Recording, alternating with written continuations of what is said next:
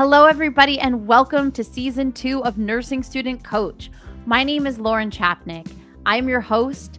I'm a registered nurse. Nursing is a second career for me, and I found ways to thrive in nursing school. And now, as a new nurse in an emergency department, I want to take this season to share my stories, experiences, and lessons with you so that you can become the best nursing student and the best nurse and really just the best version of yourself that you could possibly be. All episodes are 10 minutes or less, so you can grab it and go. And a couple more things before we get into today's show. If you could kindly take a couple seconds to pull out your phone, give us a quick 5-star rating and review. It helps so much, more than you even know, to put this show in front of more future nurses, because it is my personal mission to help put more great nurses into the world, and I need your help to do that. So thank you so much. And lastly, the views and opinions expressed on Nursing Student Coach are those of Lauren Chapnick and hers alone. They are not intended as medical advice and should not replace your institution's policies or procedures. So guys, on to today's podcast. It's the Nursing Student Coach, giving you the strategies you need the most. Hey everybody, welcome on in. Today, I want to talk about a patient that I had towards the beginning, one of my first weeks working in the emergency room, and we'll call him Bill. Bill was wheeled in a wheelchair, and he was yellow as the sun. He was extremely short of breath, and he had an extremely large belly. He looked like he was pregnant with quintuplets.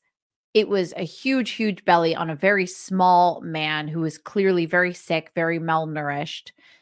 Can we take a guess of what was going on with Bill? He had jaundice, that's the yellow skin, and the big belly, that is called ascites. And these are things that you see in patients with liver failure. And in his case, he had end-stage liver failure.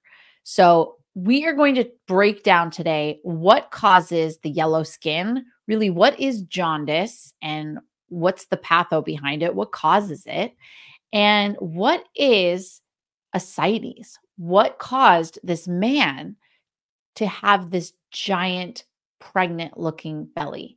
And how do you treat it? So first, before we can get into that, let's talk about the liver. The liver does so much for us, but as it relates to jaundice and ascites, I'm just going to talk about two things. The first is it produces or synthesizes a very important protein called albumin. Albumin does a lot for us. It binds to drugs. It binds to certain drugs in our body and it transports them. And it also binds to water. And why is that important? Well, because it prevents water from leaking out of our vessels, which is exactly what happens in ascites. Now, let's talk about one other thing that the liver does for us in a long list. It breaks down bilirubin. And bilirubin is a pigment that's found in bile. Bile helps us with digestion, and bilirubin is a pigment that's found in bile. And really what it is, it's broken down dead red blood cells. And one of the liver's functions is to get rid of it, to filter it out, and it goes through our digestive system. But if our liver isn't functioning, if your liver is damaged or you're in end-stage liver failure, your liver is just scar tissue. It is not functioning. It's hard as a rock. It's going to get clogged, and it's not going to perform these functions that it needs to. So if you're not breaking down bilirubin, where's it going to go? This yellow substance, it's going to leak out. It's going to leak out into the blood, and it's going to get deposited into your skin. And that is what causes this jaundice. And in this man's case, it was an extreme case because he was in end-stage liver failure. And there's really not much you can do to treat this. It's not an acute condition, it's chronic. So really what he needed was a liver transplant. I don't know if he was at the point where he was going to get one. I don't know his story, but that is what causes the jaundice. All right, let's get into this ascites. What was causing this giant belly? Well, this is a condition called ascites, and it's really just accumulation of fluid, and it can happen anywhere. In this man's case, in this liver failure, it happened in his belly. It's not just this lack of albumin. There's some portal hypertension going on with the portal vein, but for now, we're just going to talk about albumin. So if you're not producing albumin and water is not being retained in the liver and in the vessels, then where's it going to go? It's going to leak out. So you might hear in nursing school something called third spacing. And to be honest, in nursing school, I understood that, the fluid shifted and it went into this third space, but I didn't quite understand, well, wait a minute. What's the first space and what's the second space? And then what's this third space? Like, what's the order? So the first space is inside your vessels, your intravascular space. So inside your veins, your arteries, any vessel, that's your first space. The second space is your cell. So the fluid would get pushed out of the vessel into the cell, your intracellular space. And then when it doesn't have anywhere else to go after that and it's being kicked out, it's going to go into your third space. That's everywhere else. That's your interstitial space. That's between the blood vessels and the cells. So it just leaks. And if you've got fluid and it's got no albumin to hang on to it, it's just going to leak out into your interstitial space. And it's going to cause this giant belly. And what's the risk here?